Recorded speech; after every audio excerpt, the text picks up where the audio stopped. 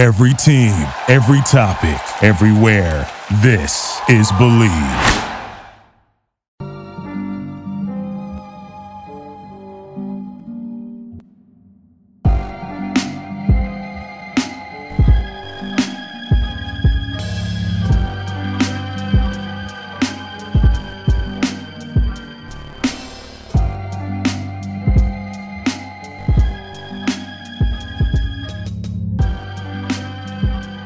Hello, and welcome everybody to another episode of Pod Strickland. I'm your host, Schwinny Poo, and this is episode 224, a very, very uneventful episode where we will be talking about the all-time NBA top 10. I'm just kidding.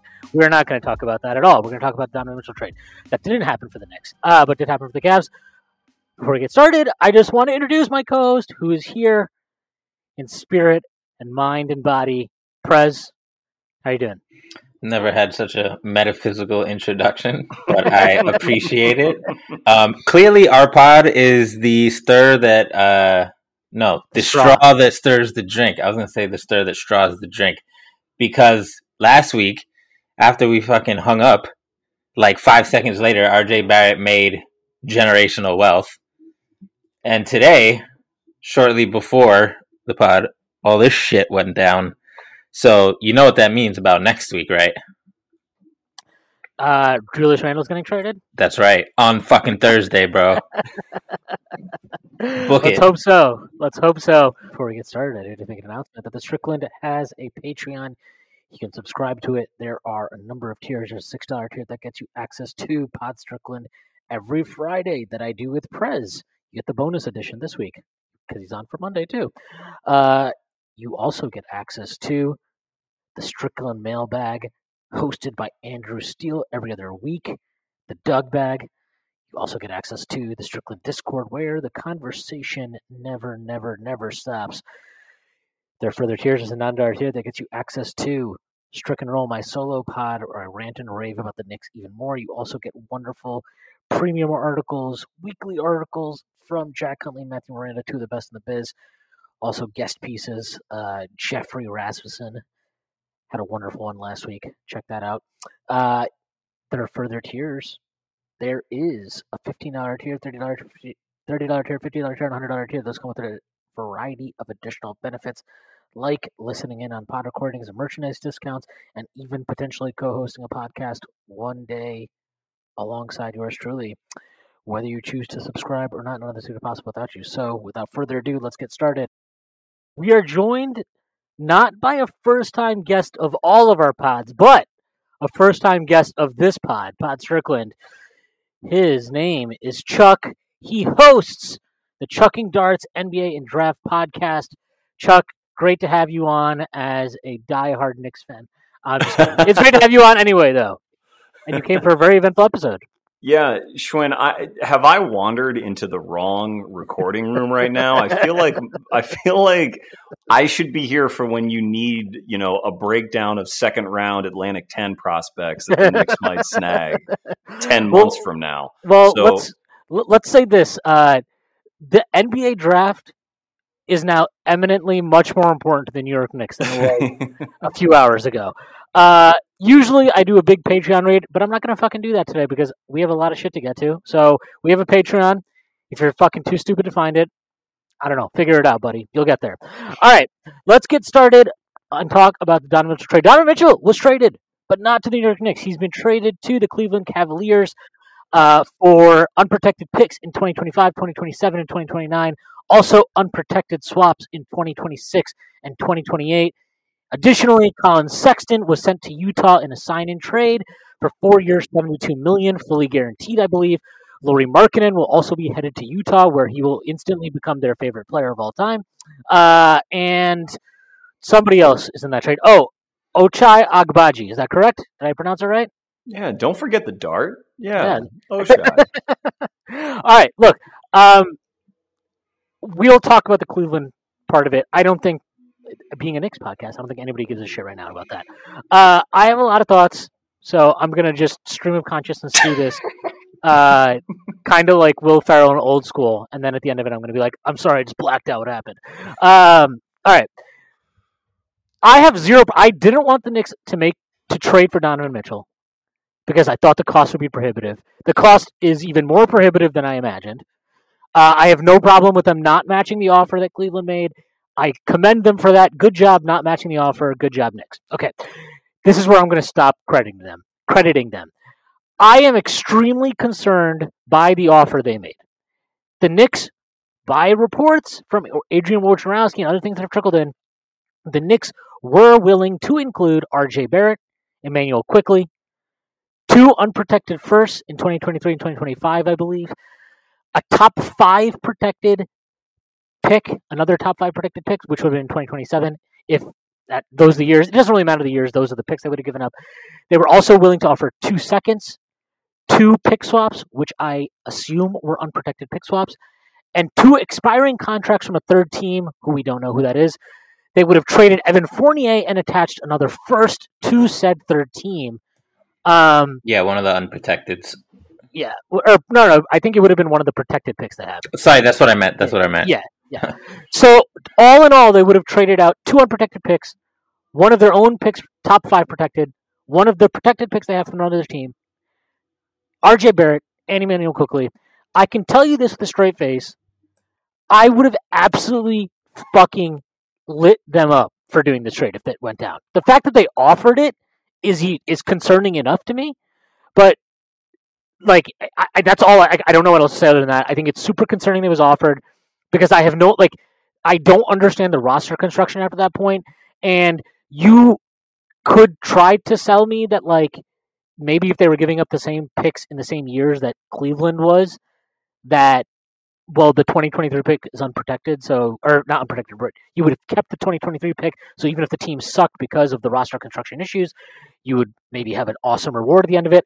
I don't subscribe to that belief because I think once you trade for Donovan Mitchell, you no longer get the benefit of, if things go bad, we have... No. You don't trade for Donovan Mitchell for things to go bad. And I am very confident things would have gone bad if the team starting lineup on opening night was Jalen Brunson, Donovan Mitchell, Quentin Grimes, Julius Randle, and Mitchell Robinson with a bench of God knows what the fuck. I don't really know what to say other than that. I will say that they did not make this trade, so they still have all of the flexibility in terms of assets, picks, young players they had. Presumably, they did not make this trade because they value the flexibility to a certain extent. Obviously, not to an extent where they were not willing to make any trade, but they were willing to value it to a certain extent. The fact is that all of these things are great. Young players are great, as both of you are big fans of. Picks are also great, as both of you are big fans of, as I'm a big fan of. These things only matter insofar as you create the infrastructure and pathways into your fucking roster and your team to allow your young players to fucking produce and fucking play minutes. And if you don't do that, none of it fucking matters. So if we're sitting here in 3 weeks and I have to fucking try and tell you, anybody listen to this pod, about why you should get fucking excited to watch Julius Randle dribble into fucking triple teams and spin move into double teams and dribble the ball off his dick out of bounds 15 times a game, there's nothing I'm going to be able to tell you because that would fucking suck. And that would show that this front office is still unable and unwilling to just bite the bullet on something and actually invest. Hey, you drafted Obi Toppin 8th overall. You want to know what you want to do? You want to give him a fucking shot. You might want to give him a shot. He might actually be good. You have Emmanuel Quickley, who has been for 2 years running by every on-off metric, by basically any fucking 2-man, 3-man, 4-man, 5-man pairing. He is consistently the one player on the fucking roster who is a plus with everybody he plays with. Okay? Why the fuck do we need Derrick Rose to play 20 games and then get injured and do stupid fucking roll fucking foam on his fucking leg for fucking I don't even know what I'm saying anymore. But this, we don't need this shit. Get rid of these guys. Rose, he can go. Julius Randle, guess what? You have all your protected picks. I don't give a shit what you trade him for. Attach 2 protected picks to this guy and get him the fuck out of here. Okay? Enough with this shit. You didn't trade for Donovan Mitchell. Congrats. That only matters, again, insofar as your willingness to give your young players minutes, to invest in them, and allow them to sink or swim on their own with the help of Jalen Brunson. Good addition. Let these guys play. Let them see what they can do. And guess what? You still got your 2023 pick, which, Prez, I'm very happy for you. The 2023 draft has just become much more exciting. So kudos to you, and kudos to Draft Strickland, which will be fire this year. Those are my thoughts, and feel free to respond however you want to respond. Those are quality thoughts, and I hope you don't blow out people's headphones who are listening or whatever from that rant. I think I mostly agree. There were two offers. So Schwinn articulated one of the offers, the RJ IQ, blah blah blah blah blah offer. There was also RJ. This wasn't an offer from the Knicks. This was an ask from the Jazz, which was RJ Grimes, and basically a similar deal, but one more unprotected pick. So I think it was one. I think it was one less, right? Because this is what it says. New York had the assets Utah preferred, and the side seemed to be inching closer to a trade Sunday night and into Monday. But the Knicks balked on including Quentin Grimes in a trade with R.J. Barrett to acquire Mitchell. Oh, yes. We know from previous reporting that offer was R.J. Barrett, 2 unprotected first, 3 protected first, and Evan Fournier. Yeah, and then there was a third configuration, which was no RJ. This was an offer from the Knicks, not an ask from Danny and the Jazz. And it was a no RJ offer that was basically Danny Ainge said if it's no RJ, then it has to be Grimes and 4 unprotected picks. So those are the 3, at least as I understand it now, the 3 different kind of the RJ IQ framework, the RJ Grimes framework, and the Grimes and bunch of picks framework. And all of these deals would have definitely been too steep for me. The IQ stuff is kind of weird. I thought at first, I didn't think he was like actually the whole like way this whole thing was reported was just weird to me and confusing because at first RJ was like not part of the framework and neither was IQ, and then they were, but I guess that's just how negotiations go. Things change. It's clear that you don't start with your top offer, right? You're always going to try and like, oh, this is the most we can do is like, yeah. Cam Reddish and the 3 protected picks we got. Like, right. Yeah, no, 100%. But just in valuing, and this is like the crux of the matter, right? Is deciphering Knicks' valuations of their young guys for the different arms of the front office, right? And I loosely include Tibbs in this, even though like there's some signs that they don't give a shit about his opinions, but there's also signs that they do consider his opinions. The offers they made strongly indicate he has some level of say, I think, and I'm very concerned about that. Well, because he sucks at player eval. Well, I want to talk. I agree with that. The Tibbs sucking at player eval part, but what I'm curious for y'all's thoughts and Chuck's thoughts, like I know we've talked about RJ on Draft Strickland, we've talked about IQ on Draft Strickland. I think we're on RJ, we're both pretty high. I forget where you are on IQ. But I don't think the Knicks front office is low or high on RJ. I think they're just kind of like, he's good. Let's see where this goes. And, I think real quick, I think if I remember correctly, I listened to the pod that you guys did, which was an epic, like 17-hour mindfuck. Yes, it was not the usual 30 minutes. It was very long. But I think if I remember, Chuck, I believe that you said you felt pretty good about like RJ's floor being a 2-way playoff wing that can't get played off the floor, even if he's not like some shot creating awesome offensive monster. Okay. Yeah.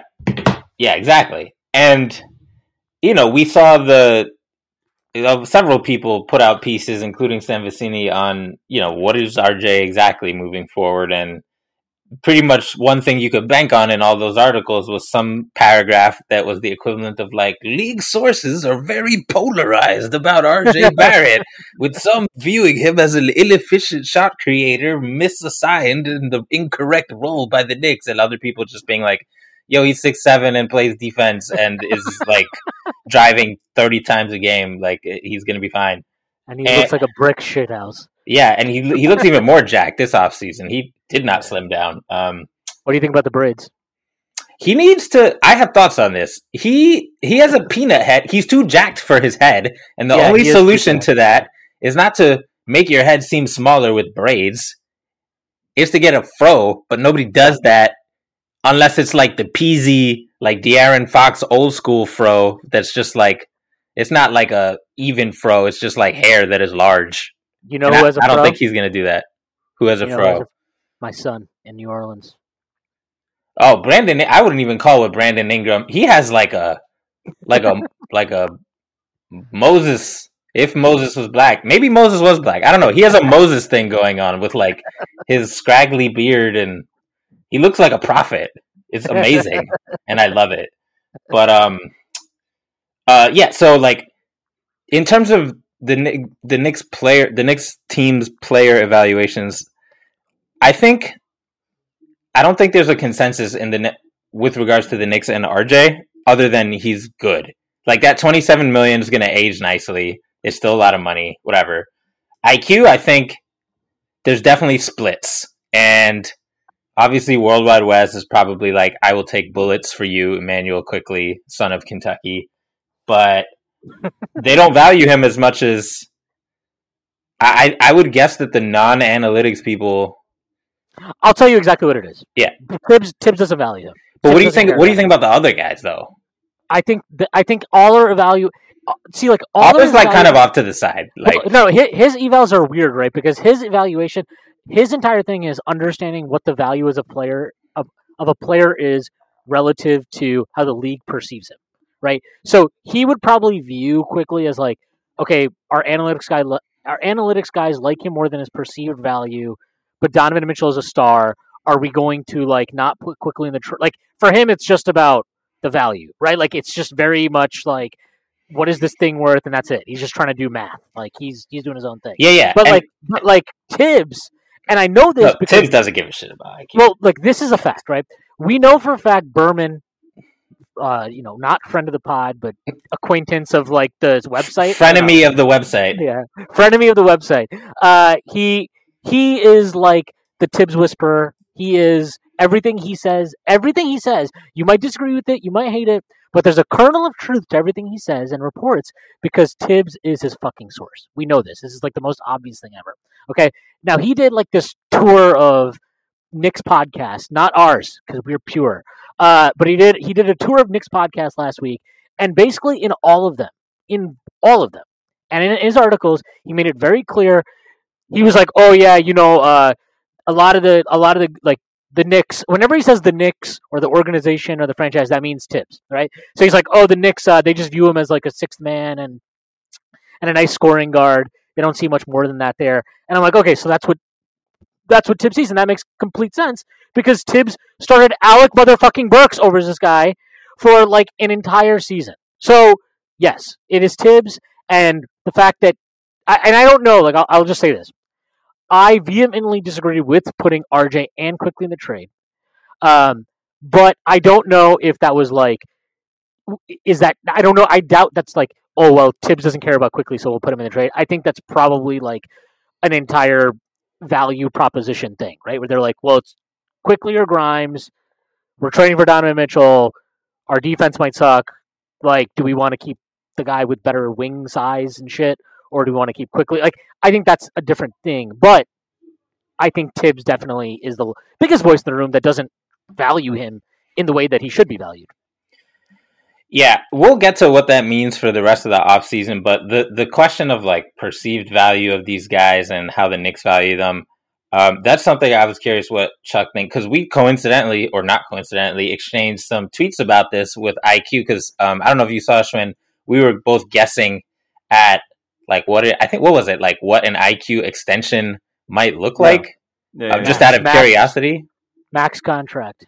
Not with GM Schwinn, obviously, who you would like make him owner of the Knicks somehow. Take the ownership stake, please, for me. Yeah, sorry, go ahead. No, that was it. I was just tossing it to Chuck. So, yeah. No, thank you, Prez. All right, so again, I feel like I'm not in the right recording room here, but since I'm here and Prez and I did talk about this, here's what I'll say about quickly. So Jazz just extended. They announced that they were extending Sexton $18 million a year, right? 472. 472. Yeah. So when I real quick, go ahead. Did he get extended before the trade? Well, he had to be, right? Because he was a restricted free agent. Sorry, that was stupid. And they needed to match the money. Yeah. Else. So Right. Learn your CBA, Schwinn. I know. Yeah. I answered my own question. Fuck. When I brought up IQ and I was talking about it with Prez, always civilly, Prez and I are always very civil. I was like, well, wouldn't IQ be the sort of guy that Utah would want to trade for? Because there was some pushback, like they're not interested in him at all. And I was like, well, wouldn't they want to be? And Perez was saying, well, if they trade for him, they're going to have to extend him, and they don't really want to. They don't really want to have to be on the hook for paying him. And I was like, well, wouldn't an extension for Quickly look like, I don't know, something like 12 to 14 a year? Mm-hmm. And he goes, no, if he gets the minutes, it's going to be a lot higher than that. And I said, well, where would you peg it? Like maybe 16 to 18? And then Perez was like, I don't know. I don't know. But you saw that Simons was my data point here, which is like he started at 20, and I was like, well, you could do that. So I'm saying this as now we're seeing an additional tweet about RJ and Obi and Mitchell Robinson and picks, all this stuff, all this post-trade, whatever. Yeah, all of Woj's water carrying that he has to do post-trade. Yeah, I'll say about all of this that every single GM in the league, I don't care if you're Masai Ujiri or, Sam Presti or Leon Rose or whoever, everyone has skeletons in their closet with this stuff. Danny Ainge is coasting on some sort of, I don't know, bizarre, somewhat alarming reputation of being like this hard-edged negotiator, and, he always gets what he wants. And he offered 4 first-round picks for Justice Winslow. And so, every single person at some point or another is going to make an offer that time does not smile on. As far as IQ goes, though, I just think it's useful to compare him in this negotiation to Sexton, because it seems Sexton got 18 a year, and it seems like Utah, at least from what people can gather, were never really that interested in Emmanuel Quickly. But they were interested in Sexton enough to have him be the centerpiece of what they received in terms of tangible current value.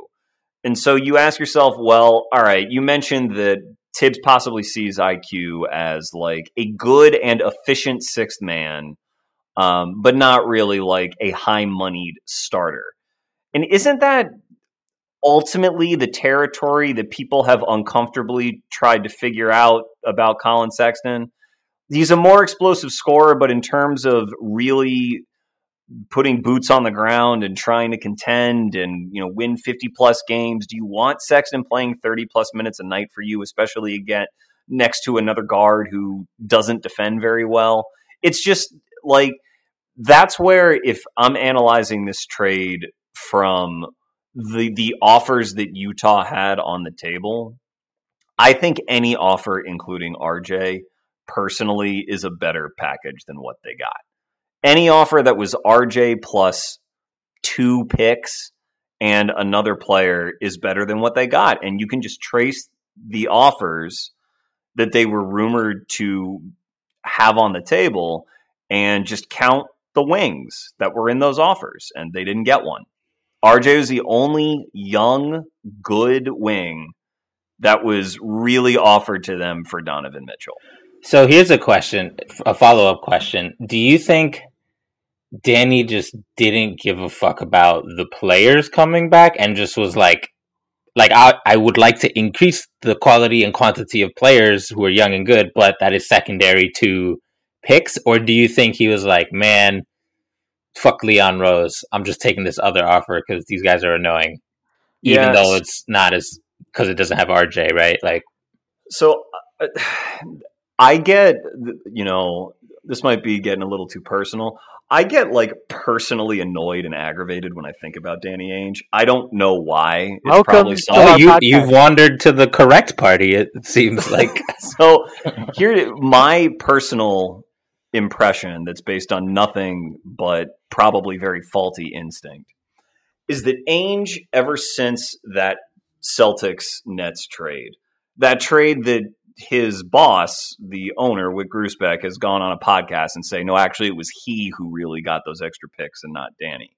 But ever since that trade where Danny's sort of had this reputation as someone who always gets what he wants in these negotiations, he, I believe, values that reputation very highly. And he never, kind of like Morey, never wants to be perceived as settling for less than the price that he sets.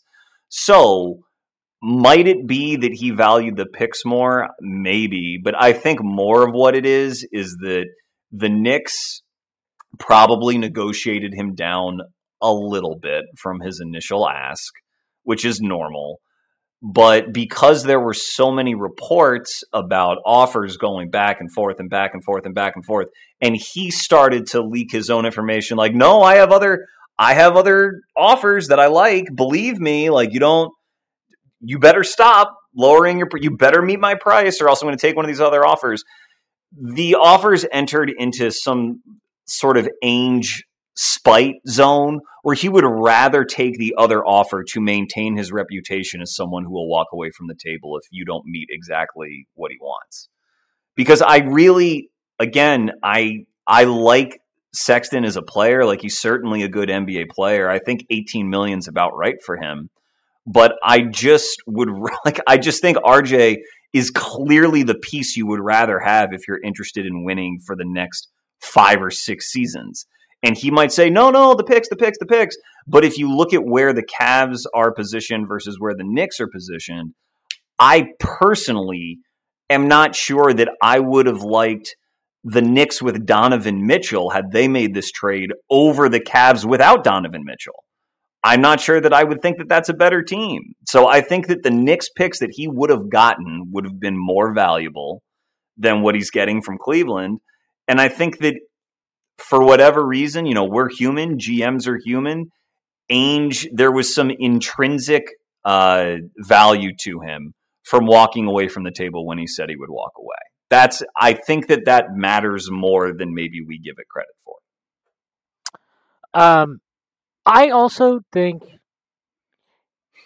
Ainge is so Danny Ainge was a 3-sport athlete coming out of high school.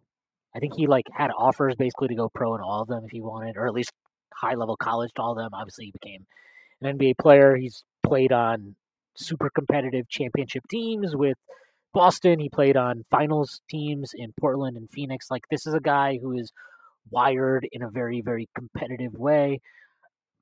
I think he approaches trades the same way. He is not trying to beat you. He's not trying to make a fair trade. He is trying to fuck you.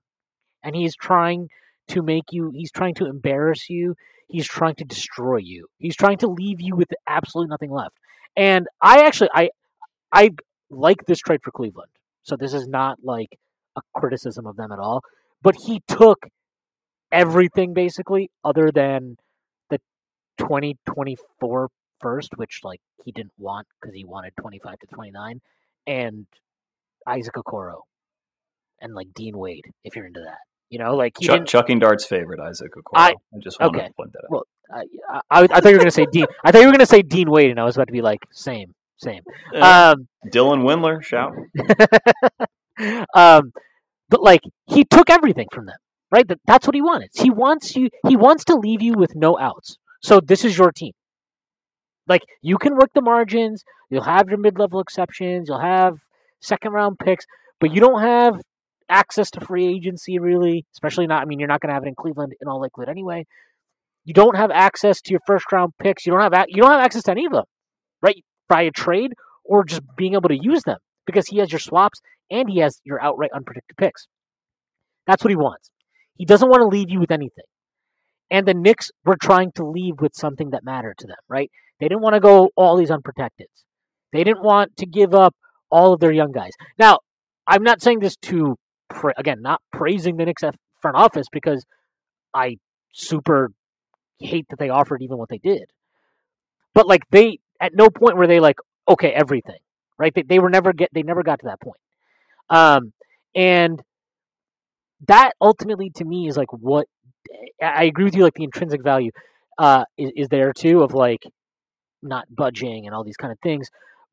I also think like he didn't want to be seen as losing. Like if he loses the trade, like he makes this trade with Cleveland, I personally think it's a worse return because you're betting the big. I don't care about Sexton or Markkanen or fucking Agbaji. I just don't. Okay, like I really don't.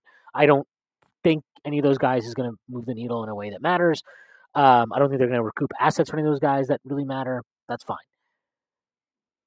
The core of this trade is betting against 22-year-old Darius Garland's future, 23-year-old Jared Allen's future, or 24-year-old, whatever, doesn't really matter, and 19-year-old Evan fucking Mobley's future. That is the core of this trade. That is it. And I guess also the potential that Mitchell doesn't re-sign there. So that is the core of the trade that he is making. I'm sorry, like this is what trade I think that's going to look way better on paper than it ever does if he actually attempts to keep and use those picks himself.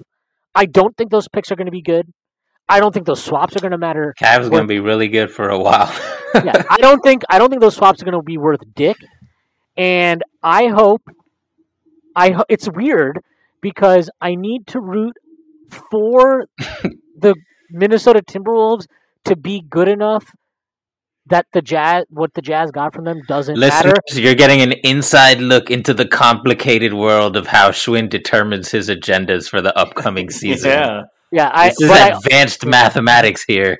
but I also need them to like fail enough for ruining the trade market for years to come, because that's what they did. Like I don't think Cleveland would make this trade if not for the precedent set by Minnesota for the trade they make. Because I just don't think any team would meet that price. That price would be seen as ridiculous. That would be like the price.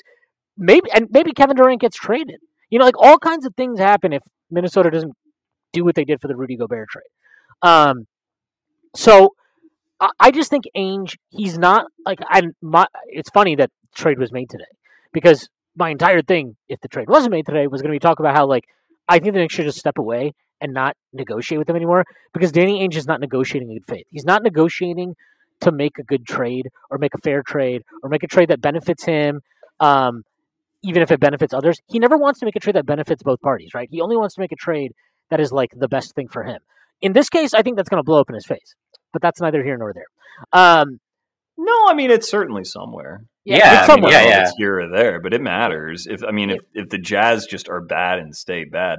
Well, I mean, timelines matter a lot with this stuff, right? Like, I think that the Knicks were wise not to pull the trigger on a deal that included RJ, and we're probably wise to not pull the trigger if it was Grimes and Toppin and like 4 or 5 picks, if that was ever on the table. I don't know if it was, but I think it's okay to walk away from that deal, but at the same time, how much leash does Leon Rose have? Does he have another 3 years where the Knicks can't be in the top 6? Did making the playoffs and being the 4 seed in the bubble year buy him like another 4 years to try to rewrite the ship? I don't know. In Utah, Danny clearly has a rebuild that he is now empowered to sort of lord over, but that's, not every rebuild has Jason Tatum and Jaylen Brown sitting there for you in back-to-back drafts. It's just not how it works. And Danny deserves credit for drafting those guys, but if he thinks that that's what's going to happen every time that his team is bad, then it's going to be tough. Donovan Mitchell was a pick that fell into the Jazz's lap that they traded up for, who was, 12th or 13th in his draft year. Your eye for talent matters almost, I won't say more, but matters very nearly as much as whatever your draft slot is. And that's what it comes down to. I think Ainge is generally a pretty good drafter, generally a pretty good one, but being pretty good is not going to cut it in the modern NBA. It isn't. You need to be really, really great. We mentioned Evan Mobley, and Allen, and going in. Prez, you're saying they're going to be good for a while. I agree that they're going to be good for a while. Are they going to be? Do they have a better team for sure than the Toronto Raptors? Are we sure?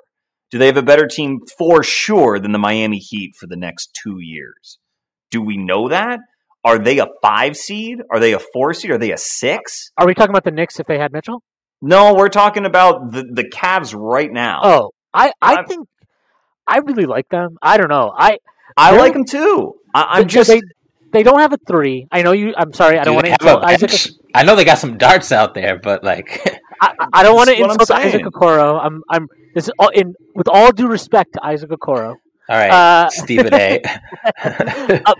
But I think Garland and Mitchell works well because Garland.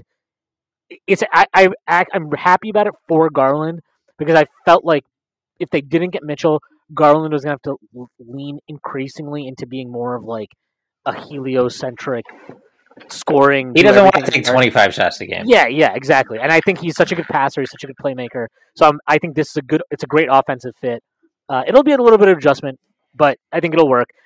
And I think they're defensively so uniquely capable with Mobley and Allen to protect how shitty of a defensive backcourt that is. Now, the playoffs are different. We know that. That's going to be a problem for them. We'll see how that goes. But, like, I think it's worth... I think you have to take the shot if you're Cleveland. I think you do. Like, the price is the price. It's very excessive. And, again, fuck Minnesota. But, like, you're not going to get a chance at a talent like this probably. You have 4 All-Stars basically now in your starting lineup. You got to manufacture a bunch of wings now. That's it. Just find a bunch of wings. But I do think like there is some difficulty with the end game, right? Like, and when I say the end game, I mean literally at the end of playoff games. Are we sure that like you're going to be able to have 4 of those 5 guys? You know what I mean? Like, is that because I feel like Garland and Mitchell, they're food, right? Like you can have one of those guys and figure it out. Having both is a problem, and there will be matchups where, like, as athletic and awesome as Mobley and Allen are, like there will be matchups where maybe those guys aren't tenable together. So I think you bring up a really good point of like I like them more than Miami, but it's not.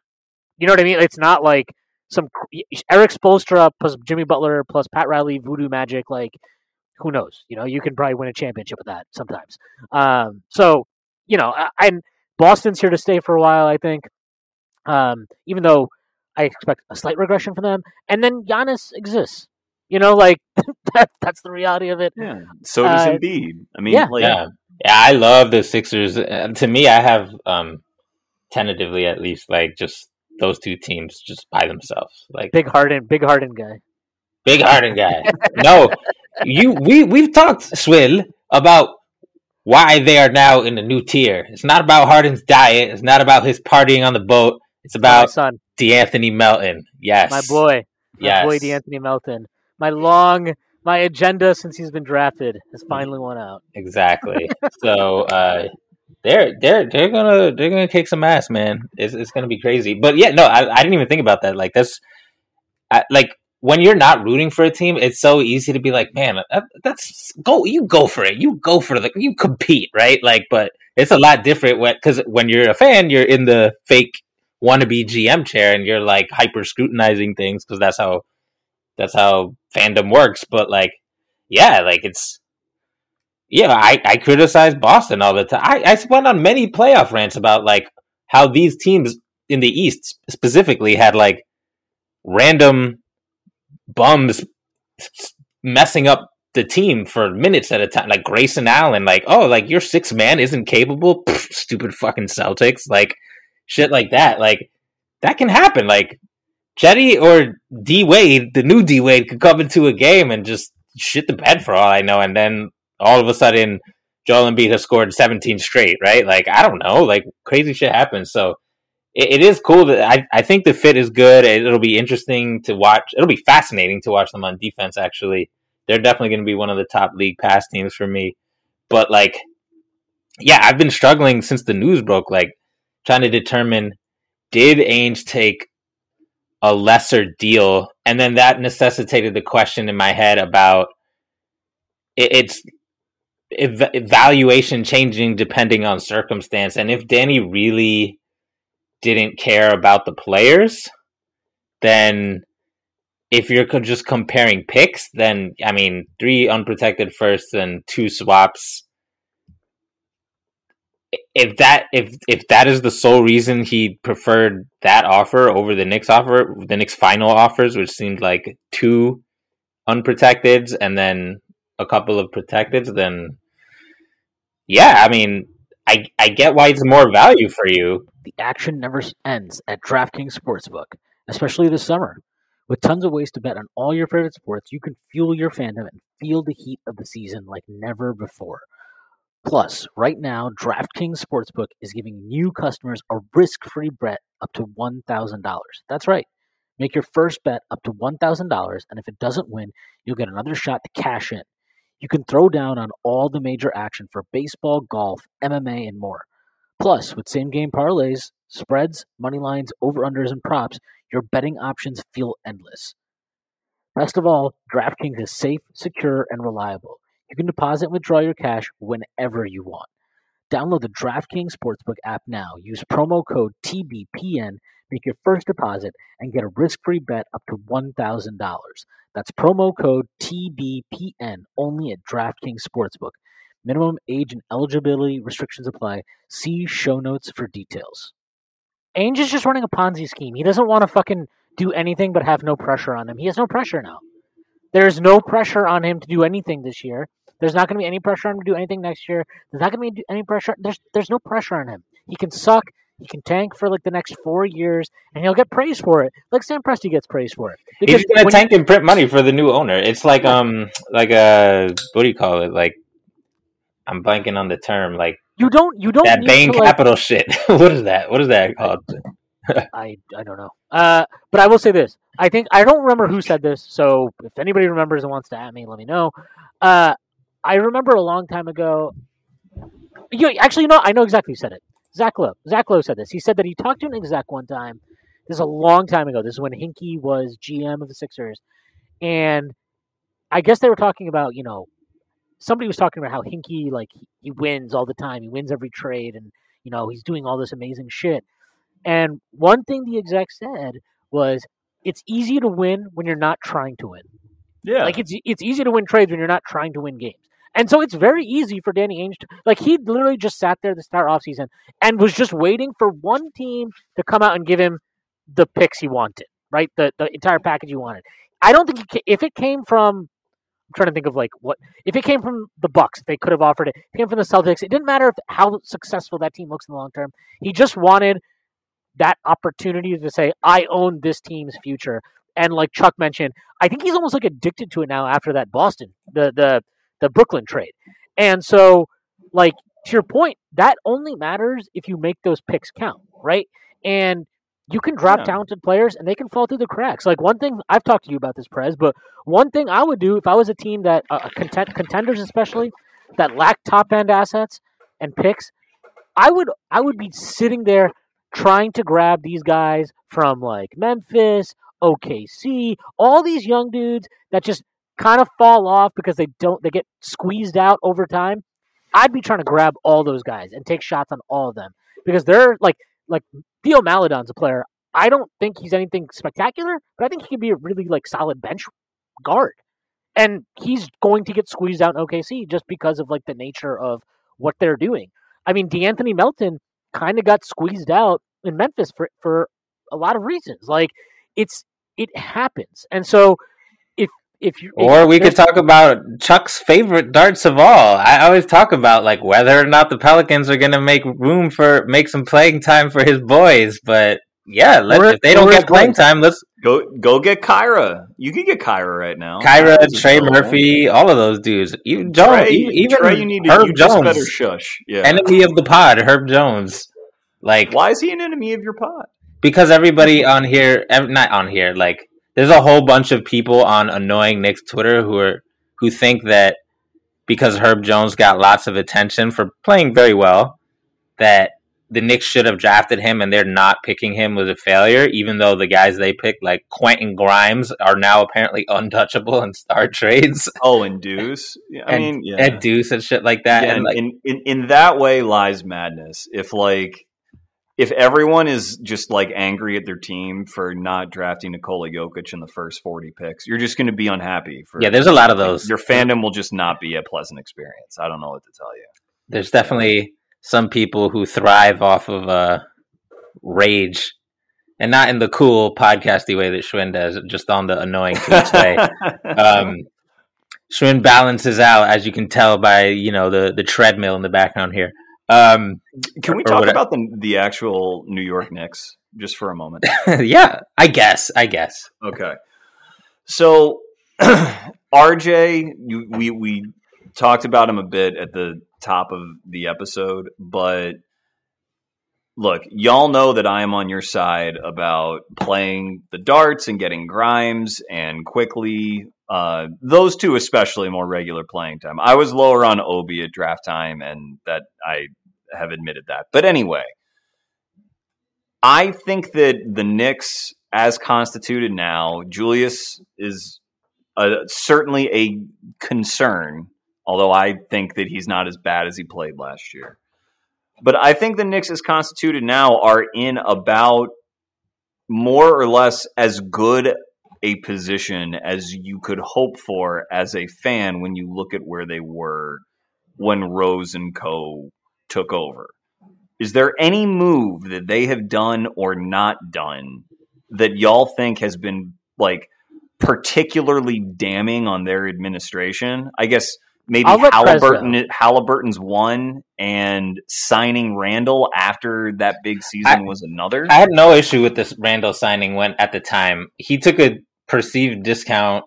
It was there were some people who were like, we want a bigger sample size before you dole out the money, but not that most people are right most of the time, but I'd say most folks whose opinions I respect were like, oh, even if he regresses a little bit, like this is a pretty good deal, because people didn't think he was going to turn into a non-shooter. There's just no, like, people like to talk about like, oh, this is the one season where he shot well, but there's actually no precedent for the follow-up to a shooting season that well to be what we saw this year.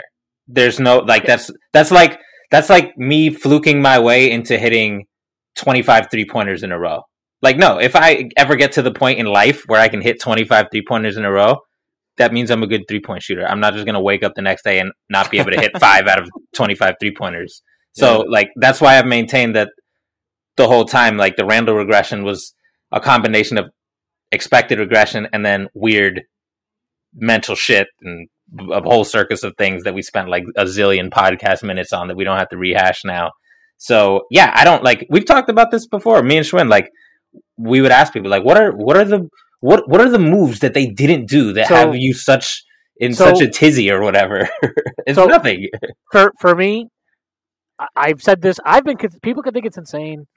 Our good friend Jeremy Cohen likes to tell I think he gets annoyed because of my like steadfast. What were the fucking crazy monks in Game of Thrones?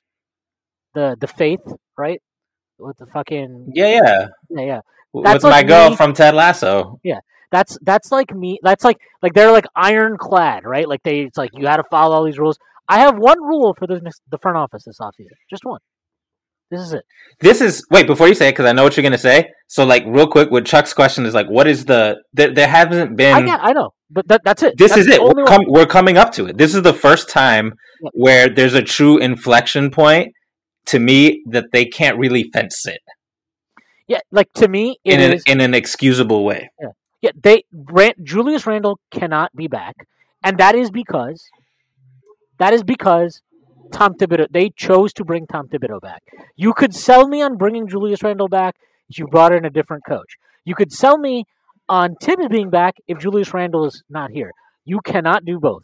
You don't get to do both after last year. No fucking shot. Well, No hold on. fucking shot. Okay, so let me push back on that.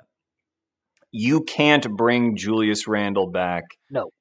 Let me finish the sentence. if you hope to do what? You can't bring Julius Randle back if you hope to what?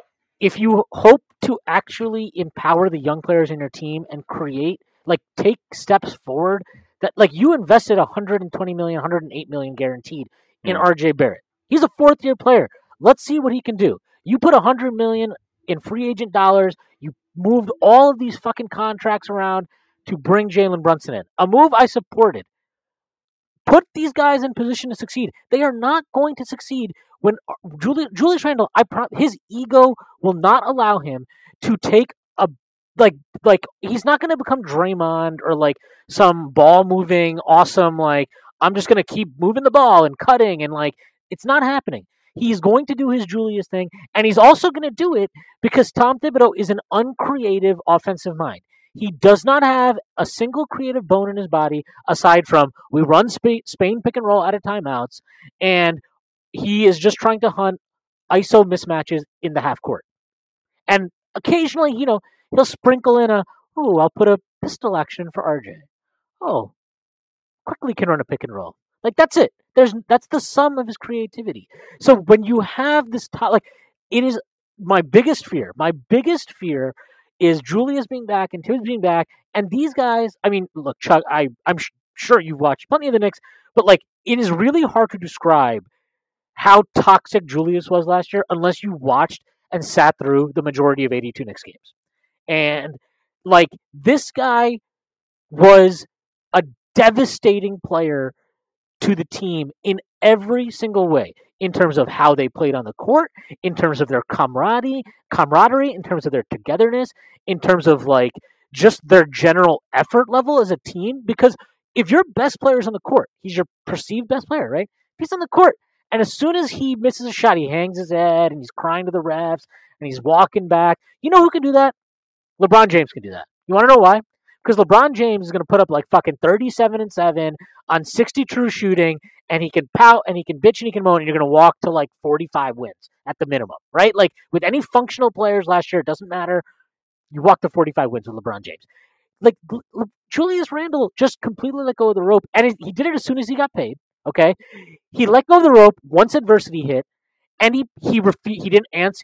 I don't care about talking to the press, but that's a thing that your star player he has to do that so that nobody else has to do that. That's his fucking job. He punted on that last year. So who had to step up there? Third-year player RJ Barrett. Okay, a guy who at the start of the year, Tom Thibodeau had parked in the fucking corner, taking spot-up threes to space the floor for Julius and Evan and Kemba. You got to get rid of Julius, and you have to get rid of one of Evan or Rose. Because if you bring these guys back, I promise you, Tom Thibodeau will find a way to fuck this up, and he will bury some of these young guys. He will cut their minutes. He will hurt their productivity. He will hurt their development. At least I want to be very specific about this. He will hurt their perceived development on the court, and he will hurt their value, which we saw today in this fucking trade. Because there is no world where I'm sorry, I don't care what anybody tells me about Colin Sexton or fucking Lauri Markkanen or fucking Ochai Agbaji. They are not better assets or players than Emmanuel Quickley on a rookie contract, than Quentin Grimes on a rookie contract, or Obi Toppin on a rookie contract, but these guys haven't played enough. And Quentin Grimes got hurt, so that's a different reason. But Quickley got to this day, you cannot have a conversation about Emmanuel Quickley without somebody mentioning, well, he's backed up Alec Burks. He's backed up Alec Burks. Whose fucking choice was that? Whose choice was that? It wasn't fucking mine. It wasn't mine. Obi Toppin, he plays 14 minutes a game. Whose fucking choice was that? I promise you it was not mine. I promise you I'm begging for this fucking penguin-looking motherfucker. Who's saying it was yours, Schwinn? That's my Everybody, Pez. But this fucking penguin-looking motherfucker is nuking the value of these guys, okay? And I heard a pod today. I was listening to, and it's not just real quick. It's not, and this is the reason why I think it's shit or get off the pot time for this front office in many respects. Who have a set up fantastically for the future potentially, mind you, because the combination of not just the value but on court. Like, the East is a problem. Like, if you don't run your best lineup out there, you're going to get fucking embarrassed. You're going to end up the 14th seed. And while that's great for my draft pieces, that's not great for the Knicks. Like, if the Knicks want to compete for the play-in this year, they're not going to be able to piss away minutes to the wrong players. And they solved part of that by signing Jalen Brunson. So we won't have, like, I love AB, shout out AB, but, like, that's obviously an upgrade. But, like, beyond that, you need to marshal all the forces you have on your side, which means not, like, not having Rose play 25 of the backup guard minutes and then IQ get, like, the remaining 16 or whatever. Like, everybody knows that IQ got 28 minutes a game after the break, but Rose was effectively off the roster. He wasn't playing. He had surgery. He had elective surgery, which was probably just the front office being like, yo, just get your body right because you may need to play and or get traded and play somewhere else. And we're not trying to, the switch had flipped by that point. But, like, they need to give the kids a shot, not only for their value, but to win. Like, to take it back to Julius, like, he's not, this is my thing. I wrote a whole thing on it. Like, I just can't see him taking on the Andrew Wiggins, Drew Holiday type role where, yes, you're an important part of the offense who can lead the team in scoring, but you're not the straw that stirs the drink, to use that metaphor again, right? Like, he's not going to do that. And so y'all think there's just no world. I'm not saying he's going to become an all defense player or anything like that, because you are what your skill set is. But you think there's no world where the sort of chemistry and the environment that Randall is contributing to, where that becomes a little less polluted, and that becomes, like, a good workable environment for, like, the team to at least compete in night after night? You think that's just not going to happen?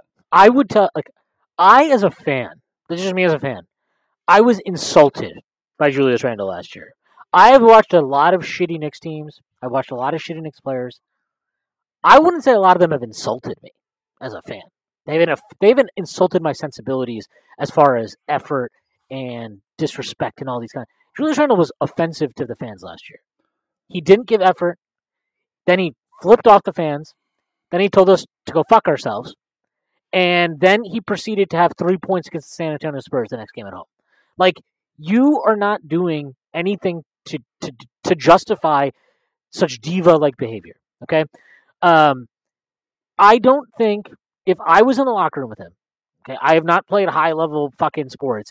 If I was in the locker room with a guy that acted and behaved and played the way he did last year, and I am like an Obi Toppin or an Emmanuel Quickly, guys who had to go through shit last year, that were not trusted by their coach to play big minutes at the start of the year, had to earn it, had to play really well to get the minutes they did get, and even then, they had to sit there and suffer through being benched behind guys who were clearly outplaying, outperforming, outproducing. If I had to come back and I have to again see this fat sack of shit start and play 35 minutes a night, I would lose it. If I'm Quickly and I come back and Derrick Rose is healthy, and the first guy off the bench to run point guard, who is Tom Thibodeau calling? It's not me. It's Derrick Rose. If I'm him, I would be like, why am I still here? Trade me. You do not care about me. Because if you cared about me, you would get rid of the 34-year-old who can't stay healthy. And, like, it is not a good sell to be like, well, Derrick Rose will miss a bunch of time, so you'll play a lot. Okay, that sounds like a really good reason to fucking trade him. That doesn't sound like a good reason for me to wait for when he's unhealthy. And if I'm Obi Toppin, I'm going to be like, your son is literally my agent. I'm your highest draft pick. I was your 8th overall pick. You haven't done it. Like, what am I supposed to do? What is my pathway to getting more minutes? Because you bring Randall back, you signed 3 fucking centers to the roster. You got Tibbs as the head coach. God knows Tibbs will never find a reason to play Julius and Obi together. Like, there is no pathway for these guys. The only one I'm confident is going to start and play big minutes is Grimes. That's it. Quickly, I'm worried about him now because if Rose is still here, I'm really worried about him. And I'm worried about him not because I don't think he won't play, But I think if I'm him, I'm like, you're 3. Like, I was your best player, arguably. Not even arguably. To me, it's not arguably. He was the best player last year, by far. I don't even think it's close. If I'm him, I've outplayed every starting guard you've brought in the last 2 years. I outplayed Alfred Payne. I outplayed fucking Kemba Walker's corpse. I outplayed Alec Burks, who was never a point guard. You drafted Miles McBride, who I'm better than. You now signed Jalen Brunson, who, like, look, Jalen Brunson's really good. If I'm Quickly, I don't think Quickly would be insulted by that, but because Brunson is actually good. But you would be like, why am I not just the backup point guard? Why do I have to fight every single year to get back to the same place that I should be already? Like, what is the point of that? And if you're Obi Toppin, you're like, what is even the point of me trying hard and being a good soldier? Because there's no world where I'm getting more than at max. At max, with Tom Thibodeau, I am not getting more than 16 minutes a game. What am I killing myself for here? It's easy first 2 years, fine. Okay, I think young guys will buy into that. After that shit, hell no. They see payday coming down the road, no fucking shot. If I'm these guys, I'm like, no. Get me somewhere I can get my minutes up. Because I need to get my minutes up, I need to get my numbers up, and I need to get my fucking dollars up. That's what I need to do. And if you're not going to do that, go fuck yourself. Get me the fuck out of here. Yeah, but I think they're playing a dangerous contract game. Guys. They can't force a team's hand in that way. But they're too far away from free agency. They can't do it. But internal dynamics, like, as a team, is it conducive to your success to have these, like, to have this shit going on? I don't think so. Like, we saw this with Cam Reddish. Like, Cam Reddish wants to get traded again, probably. And I don't blame him, because he's like, you traded for me, and then you had me playing the 11th man. Like, what was the point of that? And it's like, if I'm these guys, I'm like, look, I agree with you. It's not like Quickly can just go in the front office and be like, I'm going to leak to Woj. Like, I'm demanding out. But, like, at the same time, like, how these guys, they're people, okay? And they're people in the early stages of their professional careers. They're ambitious. They're aggressive. They want to be the best. They want to have the opportunity to be the best. And you're not giving them that opportunity. So, like, to me, you're just playing an extremely dangerous game with the internal dynamics of the team. If you bring back a Julius Randle and a Rose, Fournier, I know people really don't like him and whatever, but, like, I have a really hard time buying, like I don't know. To me, Fournier is just his own thing. But bring back two of those three, or sorry, if you bring back more than one of those 3 guys, I think you have a really, really big problem. Because no matter how you do it, somebody's getting squeezed of minutes, a rotation spot, whatever. And I'm honestly like, I don't know what Cam Reddish is. He's really just a project with really, really cool tools. But, like, I would like to see that project. We paid a first-round pick for him. I would like to see it get some opportunity to flourish. And, like, if you're the front office, at some point, it's on them, again, like, to create pathways and opportunities for these guys. Why did you trade for Cam Reddish?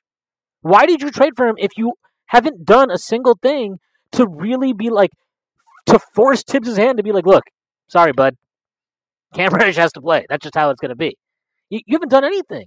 You're still leaving Tibbs with his favorite fucking toys. The 3 guys he loves to overplay more than anybody other than Alec Burks. Derrick Rose, Evan Fournier, Julius Randle. They're all still here. So I'm still very concerned, especially about the Julius Randle of it all. But the collective of it is very concerning to me. I'm sorry if I yelled at you, Chuck, but I'm just very passionate about this. No. No, I don't feel yelled at. I feel engaged with.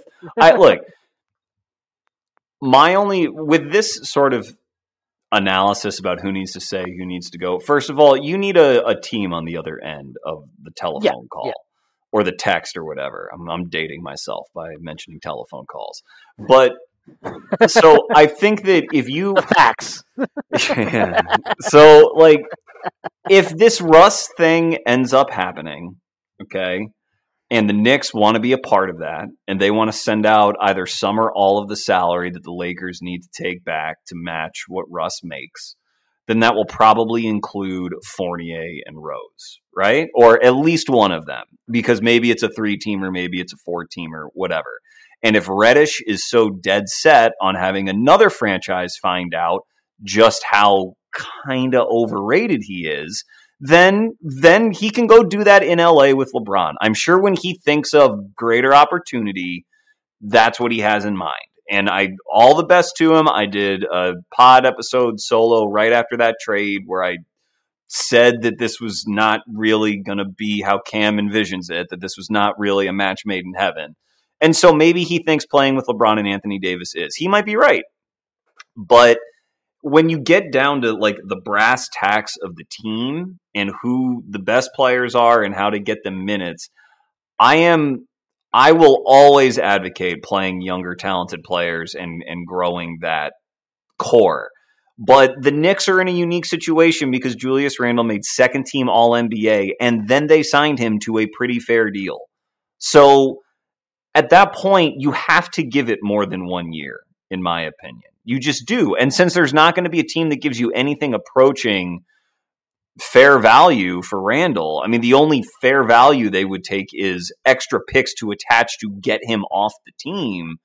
You might as well go into it, hope he shoots a little bit better, and hope that he, isn't actively aggravating everyone else in the locker room. And I don't pay attention enough to the Knicks' internal dynamics to know, but were there whispers of teammates hating him and him hating teammates, or did teammates stick up for him and stick up for him in the press? The teammates stuck up for him on the court. You could see them getting frustrated with him. I think one of the things the Knicks have done well in drafting is picking guys who just put their head down and work, right? Like IQ, sure. Obi, RJ. These are all just like fucking happy warrior ass motherfuckers, right? Who are just like, yeah, vibes, bro. I'm going to go bench 100,000 pounds and then shoot 1,000 more shots or whatever, like every day.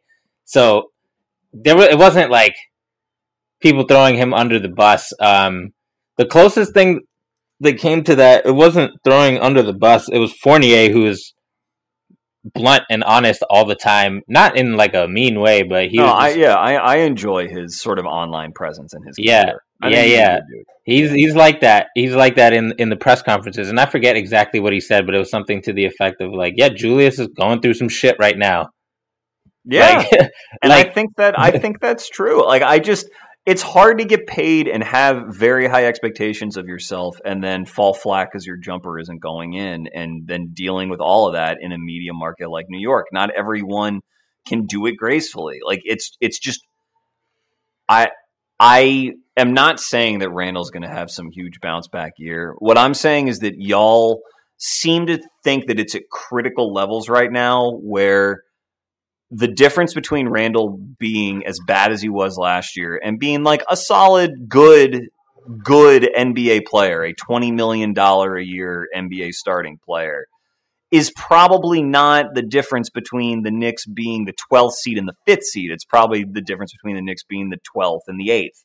So if your band is already pretty narrow, you might as well just keep him and see what happens. And it's not critical until the other players on the team stop sticking up for him. That's when you've got to pay to get him out of there. I guess my thing is, number one, like, you want to head that off before it happens. You don't want to wait for that to happen. And then the other thing is, like, you don't have the infrastructure to, like, right now, this is going to sound weird, but right now you're depending on Randall to fix Randall.